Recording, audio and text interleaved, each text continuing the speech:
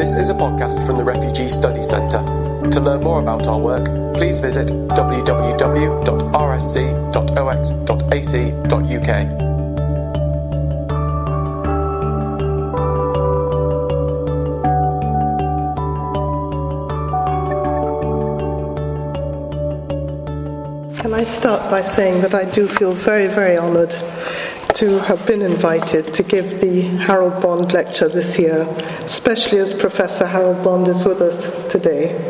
Professor Harrell-Bond, we owe much to your critical analysis of humanitarian operations in response to refugee crises, which pioneered a different perspective on the interaction between refugees and relevant stakeholders. It's wonderful to be back in Oxford and to be among you all at the Refugee Studies Centre. I'd like to thank the Vice-Chancellor for giving me this opportunity to address this most prestigious gathering. Thank you so much. Due to her vast knowledge and experience in this field and her significant role at the Refugee Studies Centre since 1995, it was extremely helpful to be able to draw on the valuable work of Professor Chatty on forced migration and displacement in the Middle East. I first had the pleasure of meeting Dawn in 1996 as an adult student. Whether as a scholar, a former co-supervisor, or a cherished friend, my appreciation and respect for Dawn have grown from strength to strength. Another driving force while working on my thesis was having Dr. Eugene Rogan as co-supervisor, and I'm absolutely delighted, Eugene, that we're together again this evening. It means so much to me also that Professor Alan Jones is here this evening. We go back a long way, 46 years in fact, when I was a rather timid undergraduate and Professor Jones was rather scary. He probably still is. I'm very happy to see you, Professor Jones. And Professor Betts, may I congratulate you on your recent appointment as Director of the Refugee Studies Centre, and I do hope that it will be a very fulfilling experience both for you and for the Centre, and I'm sure it will be. In order to prepare for this lecture, I was very fortunate back in Jordan to have had the guidance of Dr. Yusuf Mansour, one of our leading economists, and Dr. Amal Sabbar, a very dear friend and with enormous experience in many of these related fields, together with the support of May Abu Nuwar, who is here with us. Where are you, May? There you are. And May is really a dearest friend and my right hand, if you don't mind me calling you that. But thank you, and I'm so thrilled you're here, May. Also here are my husband and children. We're all absolutely thrilled, myself, Walid, Saad, Zain and Zina, to be here with you this evening. There's a widespread perception that people generally live and work within their country of birth, and that leaving a place of domicile is the exception and not the rule. Yet researchers have shown time and again, based upon historical and empirical observations and evidence, that migration is the story of humanity. In other words, migration, voluntary or forced, is the norm. History has been moulded by migrations. The Middle East is no exception. It has witnessed mass movements which in certain cases have altered its landscape dramatically. I belong to this region where hardly a decade goes by without a conflict or conflicts that lead to forced mass migration. As a Jordanian also, I've been able to experience firsthand how my country's location, its stability, as well as its relative moderation, has over the years made it a haven for people seeking safety and shelter from political, social, and economic persecution. On the whole, Jordanians respond well in humanitarian crises, and I think it's at times like that that their best comes out, and they're very generous in their spirit. As we meet here at the Refugee Studies Center, our thoughts turn to the critical situation for the thousands of refugees that have crossed from Syria into Jordan, Lebanon, Iraqi Kurdistan and Turkey since the current conflict began. For many other Syrians and Iraqis, the internal displacement to which they're being subjected also carries serious consequences. The arrival of the Palestinian refugees in the Arab-Israeli wars of 1948 and 1967 added dramatically to the population of Jordan. The second wave in 1967 brought with it 300,000 displaced people to the existing population of 1.5 million. Try to imagine the chaos and disruption that would happen in the UK if 13 million people were uprooted today. So that's what Jordan went through at that time on a relative scale. The Iraqi refugees also came in different waves. Many arrived in the aftermath of the 1991 Gulf War. However, the greatest number, almost 500,000, took refuge in Jordan during the Second Gulf War in 2003 as a result of its repercussions. Their sudden displacement and consequent hosting placed intense pressure on the country's physical infrastructure. Yet just as Jordan was trying to cope with the effects of this influx of refugees from Iraq, another major upheaval took place, further straining its already stretched resources when in 2011 the first wave of Syrian refugees started to arrive. So far, Jordan has hosted over 600,000 refugees and asylum seekers from Syria alone, a figure projected to increase by 100,000 by the end of 2014. Moreover, there is little evidence to indicate that the critical situation in Syria will subside in the near future, and today Jordan is bracing for greater challenges ahead. Not counting the Palestinian refugees, 20% of the residents of Jordan are refugees and asylum seekers from all over the world. Consequently, Jordan is among the highest recipient per capita of refugees in the world. But despite the implications of these taxing conditions, as Jordanians, we're comfortable with living in a country that almost since its inception has evolved largely as a multi-dimensional mosaic whose diversity has been a boon, a mix of anthropological, cultural, social and economic contributions of which Jordan is proud. And as Jordanians, we feel particularly now how important it is to preserve these conditions in Jordan, especially in view of the very violent climate that is erupting all around us and which has no tolerance and no moderation and no respect for the other. I think, if anything, this is making us in Jordan more aware of how we need to protect and preserve our gains in this regard. Within this framework, I've chosen to concentrate primarily in my talk on the Circassians, Chechens and Armenians in Jordan. There are two reasons for choosing these groups in particular. First, their forced migration over a century ago provides a sufficient period of time to review and analyze contributions, outcomes and gains. Second, and of interest in my opinion, is that all three groups represent forced mass migrations of non-Arab ethnicities. Unlike other groups that arrived in Jordan, these three communities had no kinship base or roots in Jordan prior to their arrival, which makes their initial plight, subsequent adjustments, and the mutually beneficial outcomes that grew between them and the local inhabitants all the more striking. Taking from Jordan's experience, it can be argued that advantages for the host country frequently do arise from willingly accepting refugees. Such advantages, which are not felt initially, often exceed the immediate short-term economic hardships and social fragmentation that at the time of forced migrations command most of the attention.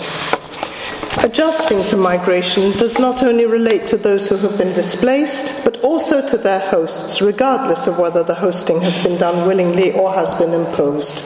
For the most part, nations that adjust well not only tend to be generally more humane, but also benefit more rapidly from the introduction of all types of new skills, labor and capital that refugees bring with them, as well as the heightened demand for economic activity. On the other hand, nations that confine refugees to camps and inferior status ultimately curtail refugees' productivity, among other things, and limit cross-cultural and social interaction. As a result, the gains are fewer and the damage is greater. Thus, in the long term, refugees become a burden rather than a boon. Adoption by the host country involves the sharing not only of geographic space, physical and intellectual infrastructure, formal and informal institutions and settings, but also of the community's own way of life. Consequently, in the case of Jordan, every wave of refugees has meant a new stage of adopting and adapting by state and society alike. In order to reflect the perspectives and views of both women and men from the migrant communities under discussion in this lecture, interviews were carried out. Hence, opinions reflect the Jordanian setting in which refugees, for the most part, feel welcomed. My own observations stem largely from my personal experience as a development advocate and practitioner. Through my work in the area of human development over the last 40 years, I've been able to observe how Jordanians and different groups of refugees have come to build together to build the country as it is today.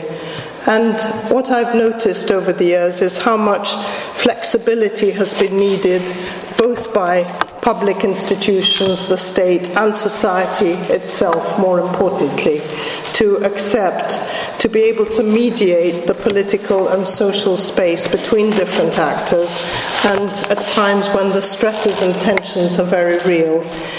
For the most part, we are able to do this, but obviously there are ups and downs to any process. I'd now like to share with you various aspects about the way forced migrants or refugees in Jordan have been able to integrate while maintaining their specific identities, and to highlight their numerous contributions to the country. For the purposes of this lecture, I shall use the terms forced migrants, migrants, or refugees interchangeably. Many of the forced migrants who came to Jordan brought skills with them and infused human capital endowments from their home countries, accumulated over decades and inherited from cultures far from the recipient country. They introduced different methods of production, as well as new products which stimulated economic activity. And as the current debate regarding migrants in the UK continues to rage, the Jordanian experience may be informative, and I know that it occupies a lot of the news headlines today in particular. But back to Jordan. These very gains would not have been achieved without the hospitality and openness of people and institutions, combined with the readiness of the refugees themselves to integrate and invigorate the fabric of the country. Looking back, and despite the problems and price initially paid, I do believe that as a result, Jordan has emerged as a better country in which refugees have also played a part in its advancement. Such thinking was relatively uncommon until leading scholars on forced migration, such as Professor Barbara Harrell-Bond, introduced a radical shift in the way social sciences look at refugees. Previously, writings on the subject tended to focus on the various aspects of poverty, malnutrition, violence, oppression, racism, crime, illegality, and conflict among the migrants themselves, or between those displaced and the nationals of the host country. And this is probably largely due to the fact that in these kinds of situations, critical problems require immediate evaluation and urgent response, and also because the initial impact and scope of such predicaments tend to overshadow anything else. Consequently, less has been written about the long-term positive impact of refugees on the host country regarding situations where the formal and informal institutions of the host country itself allow them to participate as active and productive members of the local community. Under these kinds of helpful conditions, forced migrants become human resources, a fact which draws on the argument of Professor Harrell-Bond, who stressed that people, and I quote, should be allowed to settle amongst the local population and be assisted there to find a means of gaining a livelihood, while at the same time coming under local governance. And in many areas of Jordan and in many situations and cases, not necessarily to do with the three groups that I'm just talking about tonight, but this is actually the case where refugees have been integrated and are definitely not living in camps, and they are part of the community and answerable to local governance. As participants, refugees are capable of introducing new systems and technologies, innovative approaches and creative processes. Infusions of creativity at almost no expense work side by side with existing organizations and systems. Learning and positive externalities emerge as both sides learn from each other. As a result, higher levels of creativity and innovation materialize, which in turn promote development. Refugees can bring to an economy what could be described as creative construction, as opposed to Joseph Schumpeter's concept of creative destruction, because with them they often bring ready-made intellectual capital, skills, knowledge and crafts, and hence their input is a form of creative construction, since it is generated from outside the system. When refugees are encouraged to participate economically, the skills that they bring from the original homeland to the host community become an added value. And we see this today in the north of Jordan, in the governorate of Mafra, and this is a recent example where this governorate does not benefit from any natural resources. It is an almost desert-like area, and with the arrival of the Syrian refugees, large numbers of whom are not in the camps that you've heard about, namely Zaatari, but in the local communities. And these local communities have seen a sharp rise in economic activity. New shops are opening, more people are working to cater for the refugees. And generally what was a rather, lagging behind kind of economic atmosphere has now turned far more into a very vibrant center of activity, owing largely due to the refugees and the demands that they need and which Jordanians themselves are filling. But even so, it goes without saying that severe challenges did present themselves to Jordan with every new wave of refugees that cannot be underestimated, many of which persist today. Among them, lack of water. Jordan is the second poorest country in the world when it comes to water, and obviously when there are huge additional numbers, then this becomes severely strained and there's very little water to go around, and we are feeling this very much within the country. We have few natural resources in Jordan. Again, with every wave there was some encroachment on the limited arable lands, and the urban sprawls are very visible, both in major settlements, major cities, and obviously in Amman, the capital.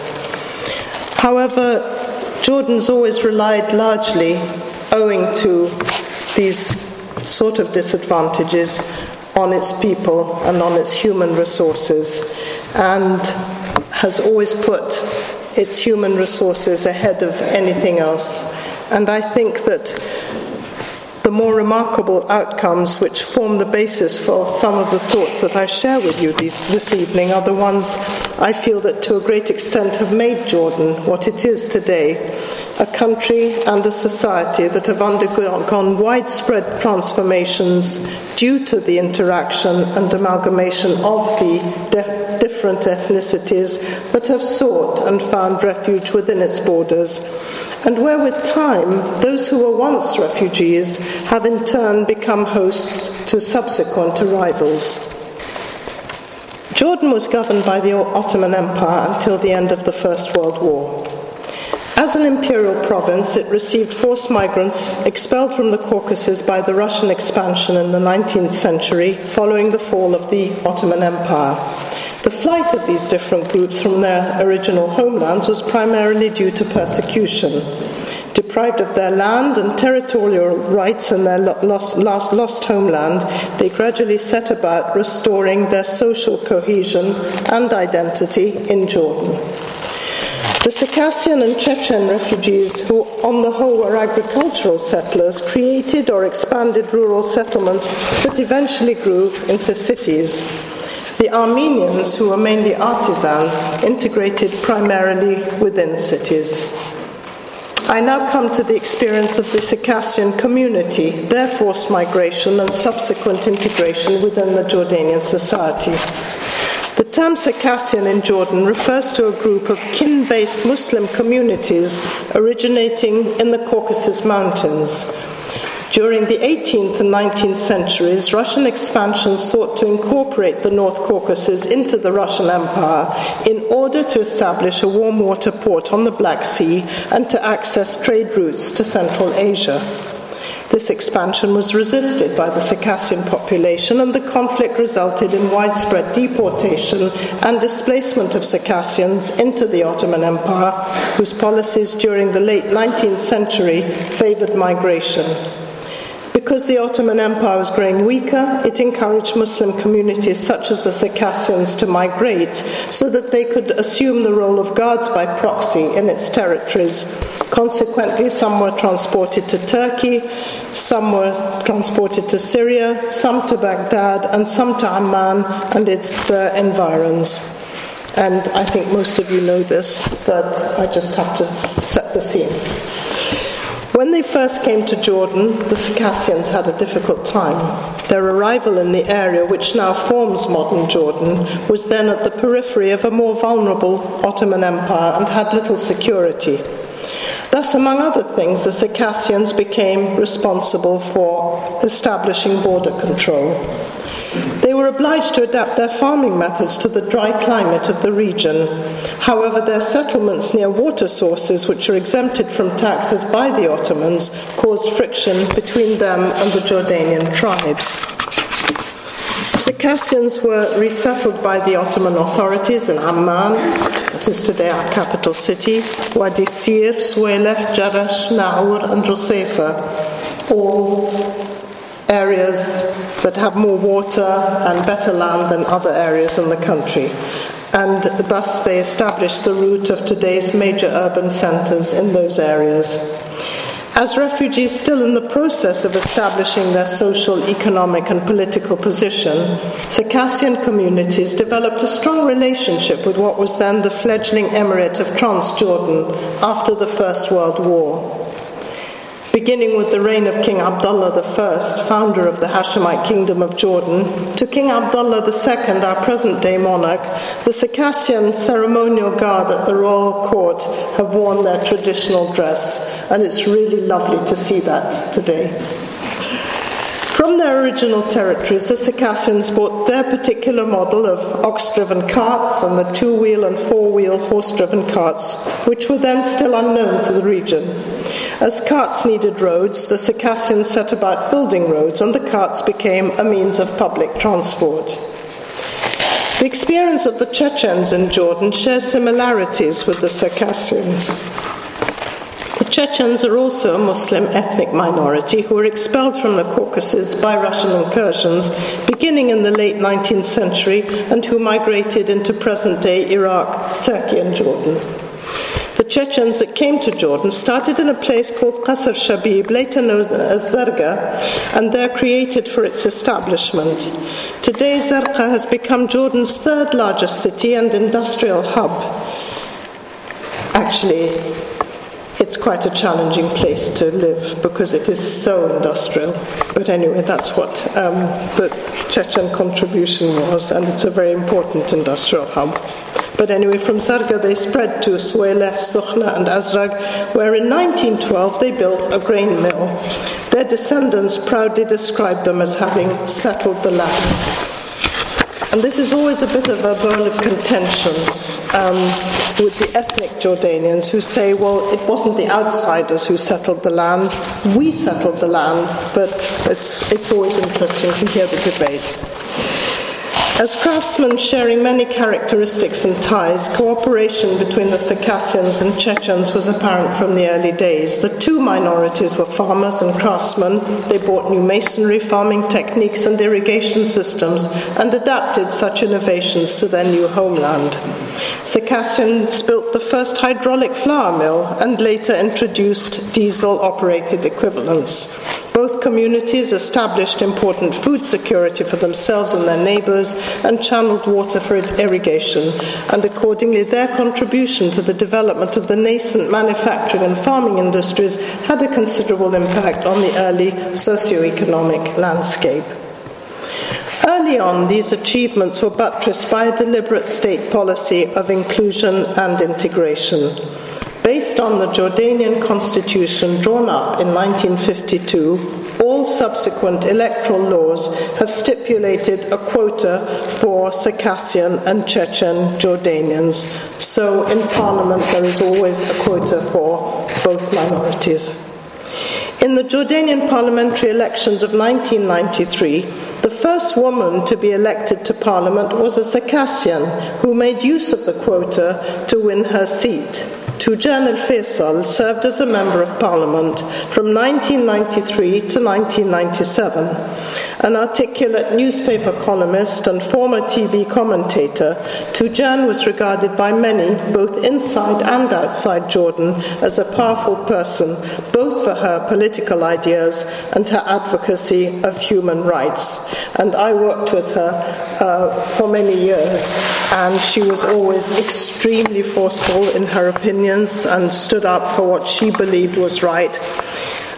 Something to be admired, but not necessarily allowing for opinions of anybody else who believed they were right. But she was a very brave and gifted woman, still is. Sadly, she's not as well as she was back then. I had the pleasure of her company all the way to Beijing for the 4th World Conference on Women, and she was really, I could say, almost as articulate as Hillary Clinton, so that was fun.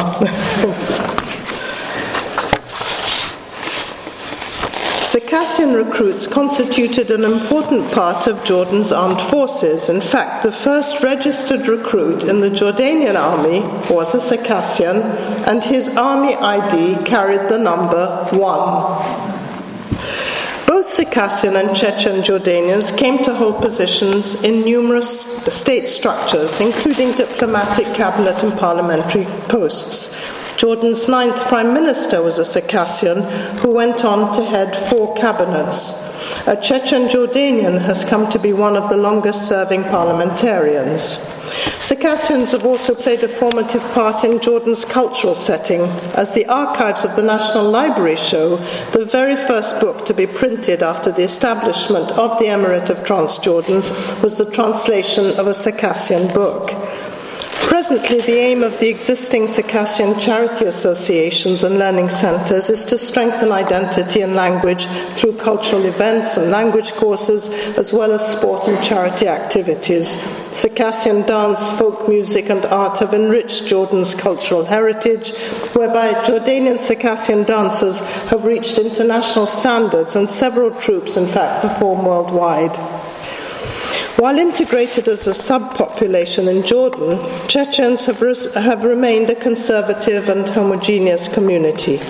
Nearly all Jordanian Chechens surveyed in 2000 felt that the Chechen language was not dying, neither in their community or their home, although the majority preferred Arabic as the language of instruction in school. Many who visited Chechnya from Jordan over the years felt that people speaking the language in their ancestral homeland had become less Chechen than they were. And I quote, "We speak better Chechen than the Chechens in Chechnya." They heard us speak and said, "I remember my grandmother using those words." Some Jordanian Chechens stated in interviews that they would not relocate. One community leader points out that, quote, "My ambition was always to visit free Chechnya, but if Chechnya was today a free state, I would stay and die and be buried in Jordan." I now come to the third and final group in this talk, which is Jordan's Armenian community. A major difference between the affiliations of Circassians and Chechens on the one hand and Armenians on the other is religion. Armenians have maintained a strongly Christian identity since their arrival in Jordan. In fact, Armenians form the largest non-Arab Christian minority in the country. In 1915, the Ottoman Authority ordered the expulsion and deportation of Armenians from their homes in eastern Anatolia and Armenia to the Syrian desert and then to Lebanon, Jordan, and Palestine. Fleeing the killings and persecutions endured by their communities, the condition in which they arrived in Jordan was one of a people who had undergone tremendous suffering. Armenians in Jordan still recall the letter written by Sharif Hussein of Mecca, my great-grandfather, asking the people of Transjordan to treat Armenians well and respect their language and religion. On a recent visit to Jordan, and this was literally less than 10 days ago, the President of the Republic of Armenia voiced his appreciation for Sharif Hussein and his sons, quote, "for their support of Armenian refugees in the region, especially in 1917, and for taking care of Armenian women and children and safeguarding their belongings." He also paid tribute to the efforts of the late King Hussein, who dispatched aid to Armenia after the earthquake that hit the country in the last century.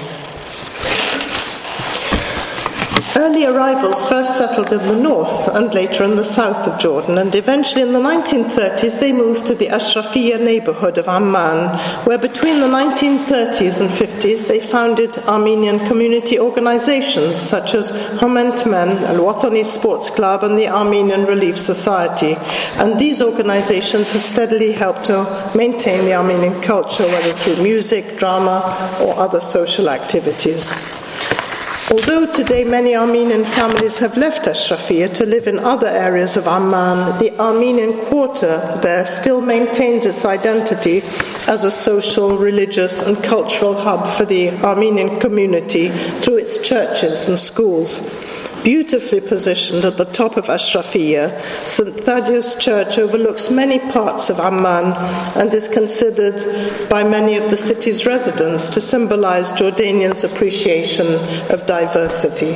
And it sits high on one of the original 7 hills, as it was called. Amman has many more than 7 hills now, but the Ashrafiyya raised area is really very prominent and very beautiful. And in fact, I was there just 3 weeks ago, and at the church itself, and it was nighttime, and below me were all the lights of Amman twinkling, and it really is truly a symbol for many of the residents of the capital.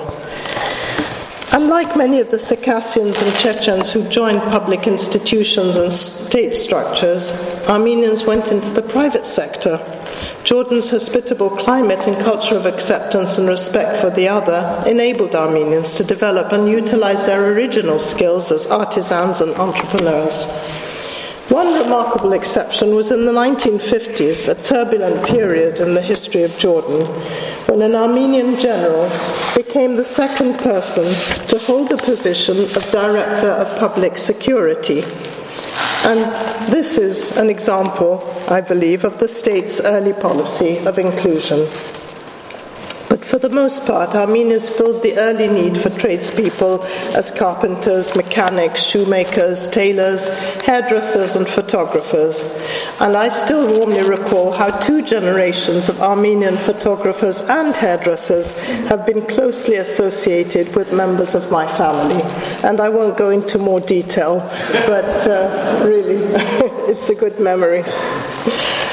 Records of the Amman municipality soon after the establishment of the Emirate of Transjordan show that Armenians were among the first to be given trade licenses and rent registrations, and today members of the hard-working Armenian community in Jordan own and operate their own businesses ranging from car agencies, electronic goods, to the more artistic design of jewelry and gold.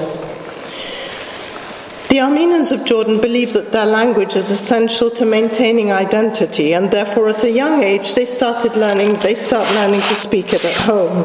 However, rather than going for lessons at a language center, the Yuzbashian Gulbenkian Elementary School in Ashrafiyya teaches Armenian alongside the Jordanian curriculum, a testimony to the community's sense of belonging to both identities. The Jordanian curriculum has to be taught, but the Armenians could have the option of their language being taught independently elsewhere. But this blend, I think, is something to be very much recognized and appreciated by all. In keeping with the literary and artistic traditions of our Armenian forefathers, the author, Margot Malatjalian, pioneered children's theatre in Jordan. 5 of Margot's works are prize-winning books and are in fact used as supplementary reading for the Arabic language curricula. Armenians do not have their own parliamentary quota since they are considered to be part of the Christian quota, but they prize their involvement in the country's democratic process and actively promote it. For instance, in the 1997 parliamentary elections, as many as 80% of Armenians cast their ballots, which was the highest participation rate amongst all communities. Although the possibility of returning to the Republic of Armenia to benefit from employment and educational opportunities is open to the entire diaspora, according to local community leaders, few Jordanian Armenians consider doing so, as they feel that they are part of Jordan and they think of it as home. All in all, the limitations of this short paper can't possibly do justice or provide adequate insight into some of the experiences of the 3 non-Arab groupings of refugees that settled in Jordan in the early stages of the country's formation. At times, refugees were initially thought of as intruders and competitors who were attempting to share a nascent geopolitical space and scarce resources. At other times, they were even considered to be at variance with existing cultural and social norms, a burden of outsider groups juxtaposed upon the indigenous communities. As in similar situations, the Jordanian context required that the formal and informal agencies of both refugee communities and host country should come into play, for in the long run, the outcome would be determined by the ability of the refugees to adapt and the willingness of the host to adopt. Hence, the Jordanian experience shows that for the most part, the Circassians, Chechens and Armenians, amongst other early groups of refugees, were generally able to overcome the initial obstacles and challenges that they faced. As their specific cultures have not only endured but have become an integral part of the country's social fabric, at present it is difficult to determine the effect each group has had on Jordanian society, and largely because they have become such an integral part of it. What is clear is that the early efforts of all 3 have since been built upon with substantial benefits to Jordan's economic, industrial and agricultural development. Culturally, the 3 communities have to varying degrees retained their languages, but they express concern that language which remains the cornerstone of their cultures and identities will be lost to the younger generation. Although the Circassians, Chechens and Armenians have been in Jordan for over a century, generally they still prefer to marry within the same ethnic group. though this mindset is gradually diminishing and intermarriage with other Jordanians is becoming more acceptable. From the interviews conducted with individuals from the different communities, it was obvious that they fully uphold their biculturalism and furthermore are proud of their acquired Jordanian identity. As an Armenian woman expressed, quote, "We have never felt that there is a conflict between our Armenian and Jordanian identities," while another Armenian community member maintained, "We are Armenian by descent, but completely Jordanian too." One Circassian summed it up by saying, "We couldn't have had a better alternative."